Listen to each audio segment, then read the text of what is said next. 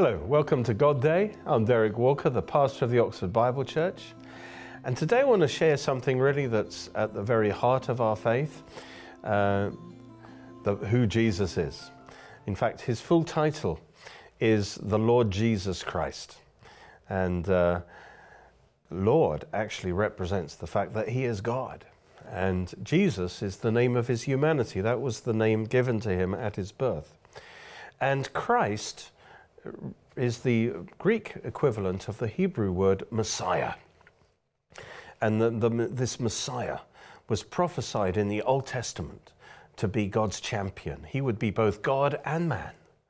And the Messiah means the anointed one, the one who is empowered by God for our salvation. He'd be anointed as the prophet, priest, and the king. And so when we talk about Jesus being the Christ, it means he's the anointed one. He's the empowered one to save us through his perfect work. Praise God. And so what I want to do today is actually show how a number of prophecies in the Old Testament point to Jesus. They're called the Messianic Prophecies. And Jesus fulfills them. And it's one of the major proofs that Jesus is the true Messiah, is that he fulfilled all those prophecies. I remember when I was at university and hearing the gospel for the first time, really, I began to study the evidence for the resurrection and the evidence for all these prophecies that Jesus fulfilled. And that helped me come to faith that Jesus is the true Messiah. And his resurrection from the dead was the final proof that God was declaring that he is. Jesus, of course, claimed to be the Messiah. But these Messianic prophecies are very interesting, and they're part of the preparation God gave for the coming of the Messiah, so that we would recognize him when he came. And so I think it will be interesting to actually have a look at these, and we can learn a lot about Jesus from these Messianic prophecies. And as I say, we're going to notice in particular that he is both God and man. The problem that the Jews had, that one of the reasons why they rejected him as a nation, was that their concept of the Messiah was inadequate. They saw the Messiah as just a man, a political leader who would lead the Jews to freedom from the Romans or whoever was oppressing them. And this Messiah was just a great man. And yet that is not the Old Testament picture. Yes, he's the son of David. That's one of his titles. And he is a victorious warrior. And we're going to see that at his second coming. But he's much more than that. And the Bible says that the Messiah is also a suffering servant who is going to die for our sins. And the prophecies also tell us, most importantly, that he's not just a mere man. He's the God-man. And so we're going to have a look at some of these. And it's interesting that the first one is way back in Genesis 3:15. It's called the Proto-Evangelium. And it was given by God immediately after man sinned. And actually God is talking to Satan, who thinks he's won the victory, by causing man to fall into sin and come into the kingdom of darkness. And immediately God announces, no, I'm sending another man, and he is going to undo all that work of the enemy, and he's going to save mankind. And so in Genesis 3:15, it's the first mention of the gospel, really. And God says to Satan, I'll put enmity between you, Satan, and the woman, and between your seed and her seed. So he's predicting here there's going to be a spiritual conflict. There's going to be a battle between the kingdom of God and the kingdom of darkness. And in particular, there will be those who are the seed of Satan, those who are in Satan's kingdom, whether we're talking about angels, demons, or even human beings who have chosen to be like Satan and to walk in the footsteps of Satan, as it was his seed. And on the other hand is her seed, the seed of the woman. And this is a prediction of the virgin birth, that there will be a seed. Normally, somebody in the Bible is called the son of the father. But here, this is the seed of the woman, because there is no human father. This is a prediction that the Messiah will be born of a virgin. In other words, he won't be just a mere man. There'll be more. And in fact, God is his father. He will be the son of God. And by the way, the woman's seed, we understand now, includes us, because the seed of the woman is Christ. But when you accept Christ, you're put into Christ, and so you are in there too, as part of God's kingdom, if you are in Christ. And then it describes the conflict that will take place between Satan and the seed of the woman, and how the seed of the woman is going to be victorious. It says, he will bruise your head, or crush your head. So the picture is of Satan like a snake. God's champion is going to crush Satan and his kingdom under his feet. And this is a picture that he is going to triumph and defeat the power of darkness and set mankind free from the power of the enemy. But it also says, you will bruise his heel. In other words, this is the picture that as he's crushing the head of the serpent actually bites him in the heel and injects his poison. And this is a perfect picture of what happened on the cross, you see. That on the cross, Jesus took into himself the poison of sin. He took our sin on the cross, and he paid the price, and he even died through that bite, as it were. But he rose from the dead, and he crushed the enemy under his feet. And Jesus has defeated the power of sin and evil and so forth. And all of that was as it were, predicted in Genesis 3:15. And it's interesting that this seed of the woman, the implication is he has no human father, and therefore God himself must be. His origin must be God. God must be his father, so that he'll be the Son of God. And the implication again is that he'll be divine. And that's certainly how Eve understood it. Because when she had her firstborn son, which was Cain, notice what it says in Genesis 4:1, and this is often missed because of the translations. It says, now Adam knew Eve, his wife, and she conceived and bore Cain, and said, I have acquired a man from the Lord. Now, the problem is the translation is wrong, because the word from there is not in the Hebrew. So the translator put it in to try and make better sense of it, but he missed the point. Because literally it says, I have acquired a man, the Lord, Jehovah. In other words, this man is Jehovah himself. In other words, this is Eve believing the promise of this coming Messiah, that would be, as it were, the Son of God. And she thought that this Cain must be that one. And so she said, this man is also the Lord. He's the God-man. Of course, it didn't take her too long to realize that Cain was not the God-man, but rather a naughty little boy. He certainly wasn't the sinless Messiah who would crush the devil under his feet. That became apparent, especially with Cain, of course. But this prophecy, this concept was picked up by Isaiah. In Isaiah 7:14, he confirms that this Messiah would be the seed of the woman and would be God himself. Isaiah 7:14, it says, the Lord himself will give you a sign. Behold, the virgin, not a virgin, but the virgin. This is the virgin that is at the heart of the Bible. In Genesis 3:15, the seed of the woman, the virgin, shall conceive and bear a son, and shall call his name Emmanuel. And that's another title of Jesus, of course, which means God with us. And so this is predicting that this virgin-born son will be God with us, God with mankind, God becoming a man. So again, this Messiah is not just a great man, he is the God-man. And you see, you are saved by not just believing that Jesus existed as a great man. You're saved when God opens your eyes to see that he is God. He is Lord, and you worship him. That's what makes the difference with a Christian and a non-Christian, is we have come to see that Jesus is indeed the Son of God.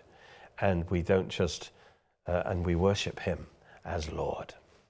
Well, this was fulfilled. The New Testament says this was fulfilled by Jesus. In Matthew 1:21, it says, Mary will bring forth a son. This is the angel saying this. And you will call his name Jesus, for he will save his people from their sins. And so this was done, that it might be fulfilled what was spoken by the Lord through the prophet, saying, Behold, the virgin shall be with child, and bear a son, and they shall call his name Emmanuel, which is translated, God with us. And so God became a man in the person of Jesus Christ. And then in the same passage in Isaiah chapter 9, verse 6, gives us a fuller description of this God-man Messiah. It says, For unto us a child is born, that's his humanity. Unto us a son is given. That's his deity, you see. Before he was born as a child, he is the Son of God. And the pre-existent Son of God who is given to us. And so he existed beforehand and is given to us. So here we see this child that is born is also the Son who is given for our salvation. And the government will be upon his shoulder. He will be the King of the earth. And his name, and the name defines the nature. His name will be called Wonderful. That means miracle worker. Of course, Jesus did great miracles. Counselor, which means teacher. He'll be the greatest teacher ever. Mighty God. That's interesting. That's El Gibor. And that's a divine title. It's a plain statement that he's God. In fact, Isaiah uses that same title in the next chapter, Isaiah 10:21, which is clearly talking about God. Then it says, in fact, Isaiah 10:21 is that a remnant will return, the remnant of Jacob, to the mighty God, to El Gibor. And so Jesus is God, in other words. It's also called Everlasting Father. That can be a bit confusing until you realize this word Father could also be translated source. He's the source of everlasting life. And finally, he's the Prince of Peace. If you want to have peace in your life, you need to make him your prince. You need to submit to him. Peace comes through submitting to the Prince of Peace. And so that's very clear that he's the God-man. Praise God. And then Micah 5:2 tells us where the Messiah will be born, in Bethlehem, and that he will be both God and man. And so, you see, when we come to the New Testament, and the New Testament makes this outstanding claim that Jesus is both God and man, this wasn't something out of nowhere. This was something that was everywhere in the Old Testament scriptures. And really the New Testament saying, he's arrived. Here he is. His name is Jesus. Well, Micah 5:2 says, But you, Bethlehem Ephrathah, though you are little among the thousands of Judah, yet out of you will come forth unto me the one to be ruler in Israel. This is the Messiah. And so he will be born in Bethlehem as a human child. But then it says, whose goings forth, or whose origins are from of old, from everlasting. In other words, this isn't a normal human baby. The origins of this baby are actually from eternity. In other words, he's the eternal Son of God who is now taking on a human nature and becoming a man. And he'll be born in Bethlehem, the city of David. And so, praise God, he is the eternal one who became the babe of Bethlehem. And this, of course, was fulfilled by Jesus. It's claimed in Matthew chapter 2, when the wise men were actually they were following this star, and they were coming to Herod to find out, where can we find this baby?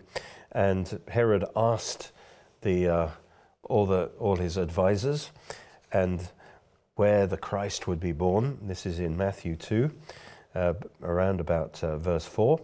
And so they said, in Bethlehem of Judea. They knew their scripture there. For thus it is written by the prophet, but you, Bethlehem, in the land of Judah, are not least among the rulers of Judah.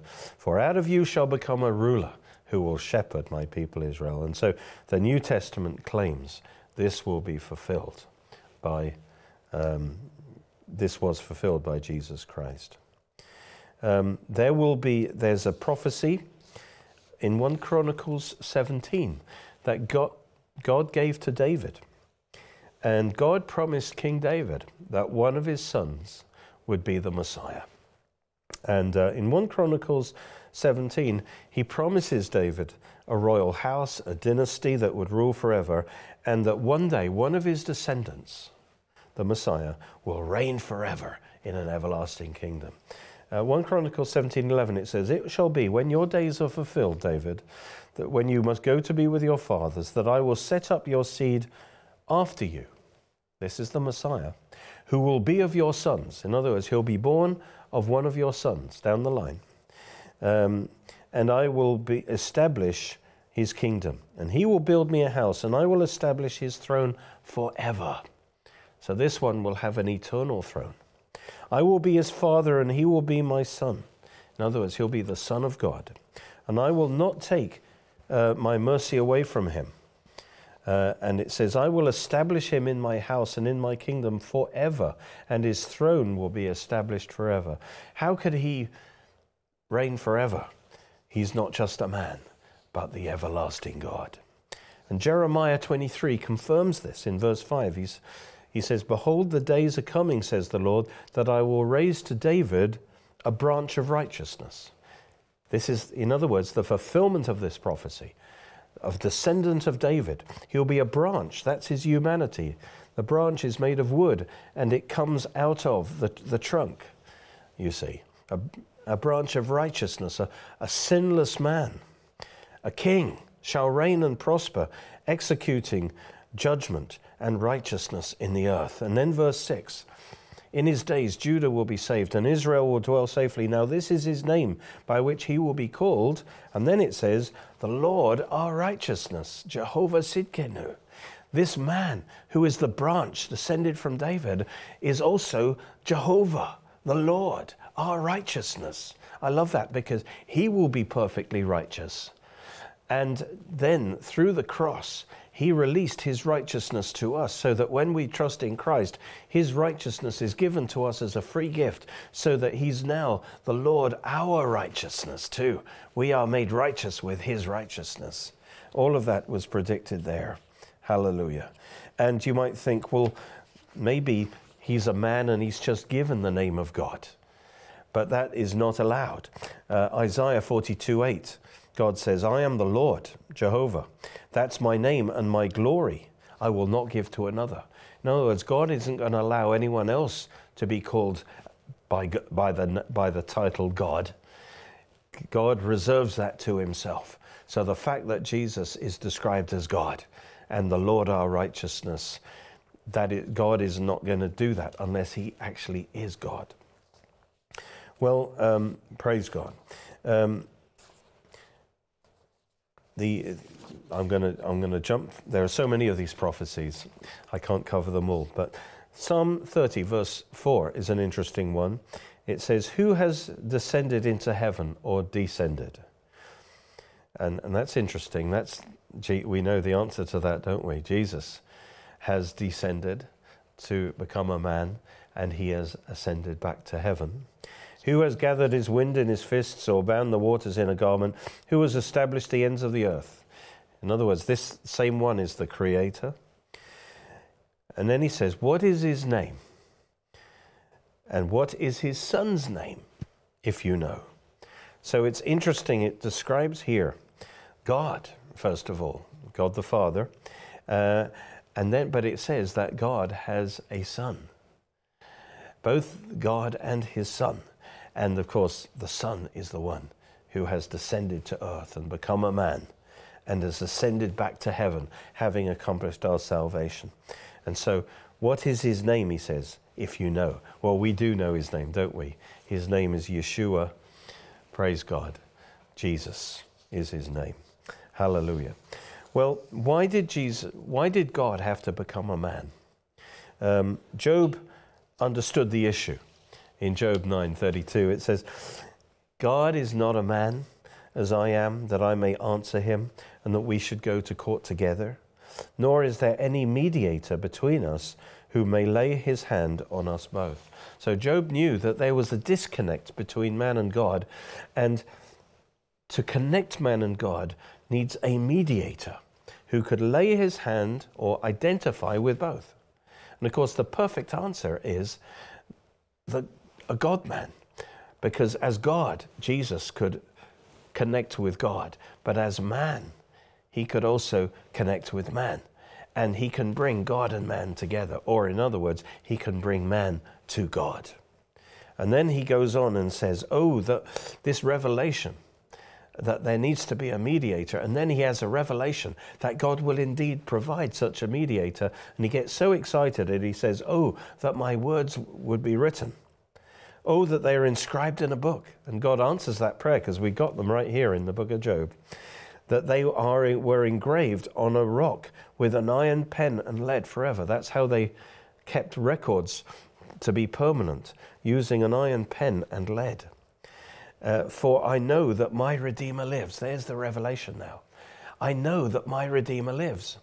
And in other words, he's alive in heaven right now, is what Job is saying. God revealed that to him, that the Son of God, the Redeemer, is in heaven, even as he spoke, and that he shall stand at last on the earth. In other words, God showed him that this Redeemer is actually going to become a man, and he will live on the earth and accomplish our redemption. And he says, after my skin is destroyed, this I know, that in my flesh I shall see God.